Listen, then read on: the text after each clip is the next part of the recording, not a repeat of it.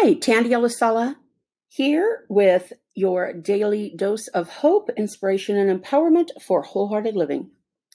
Abraham Lincoln said, "I'm a slow walker, but I never walk back."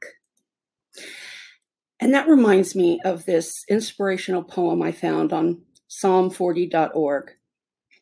When things go wrong, as they sometimes will, when the road you're trudging seems all uphill, when the funds are low and the debts are high, and you want to smile, but you have to sigh. When care is pressing you down a bit, rest if you must, but you don't quit. Life is queer with its twists and turns, as every one of us sometimes learns.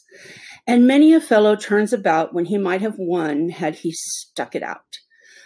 Don't give up, though. The pace seems slow. You may succeed with another blow. Often the goal is nearer then.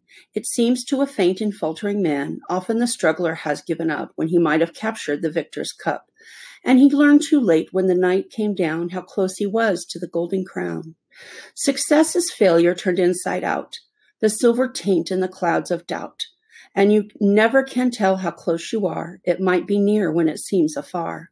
So stick with the fight when your heart is hit. It's when things seem worse that you must not quit.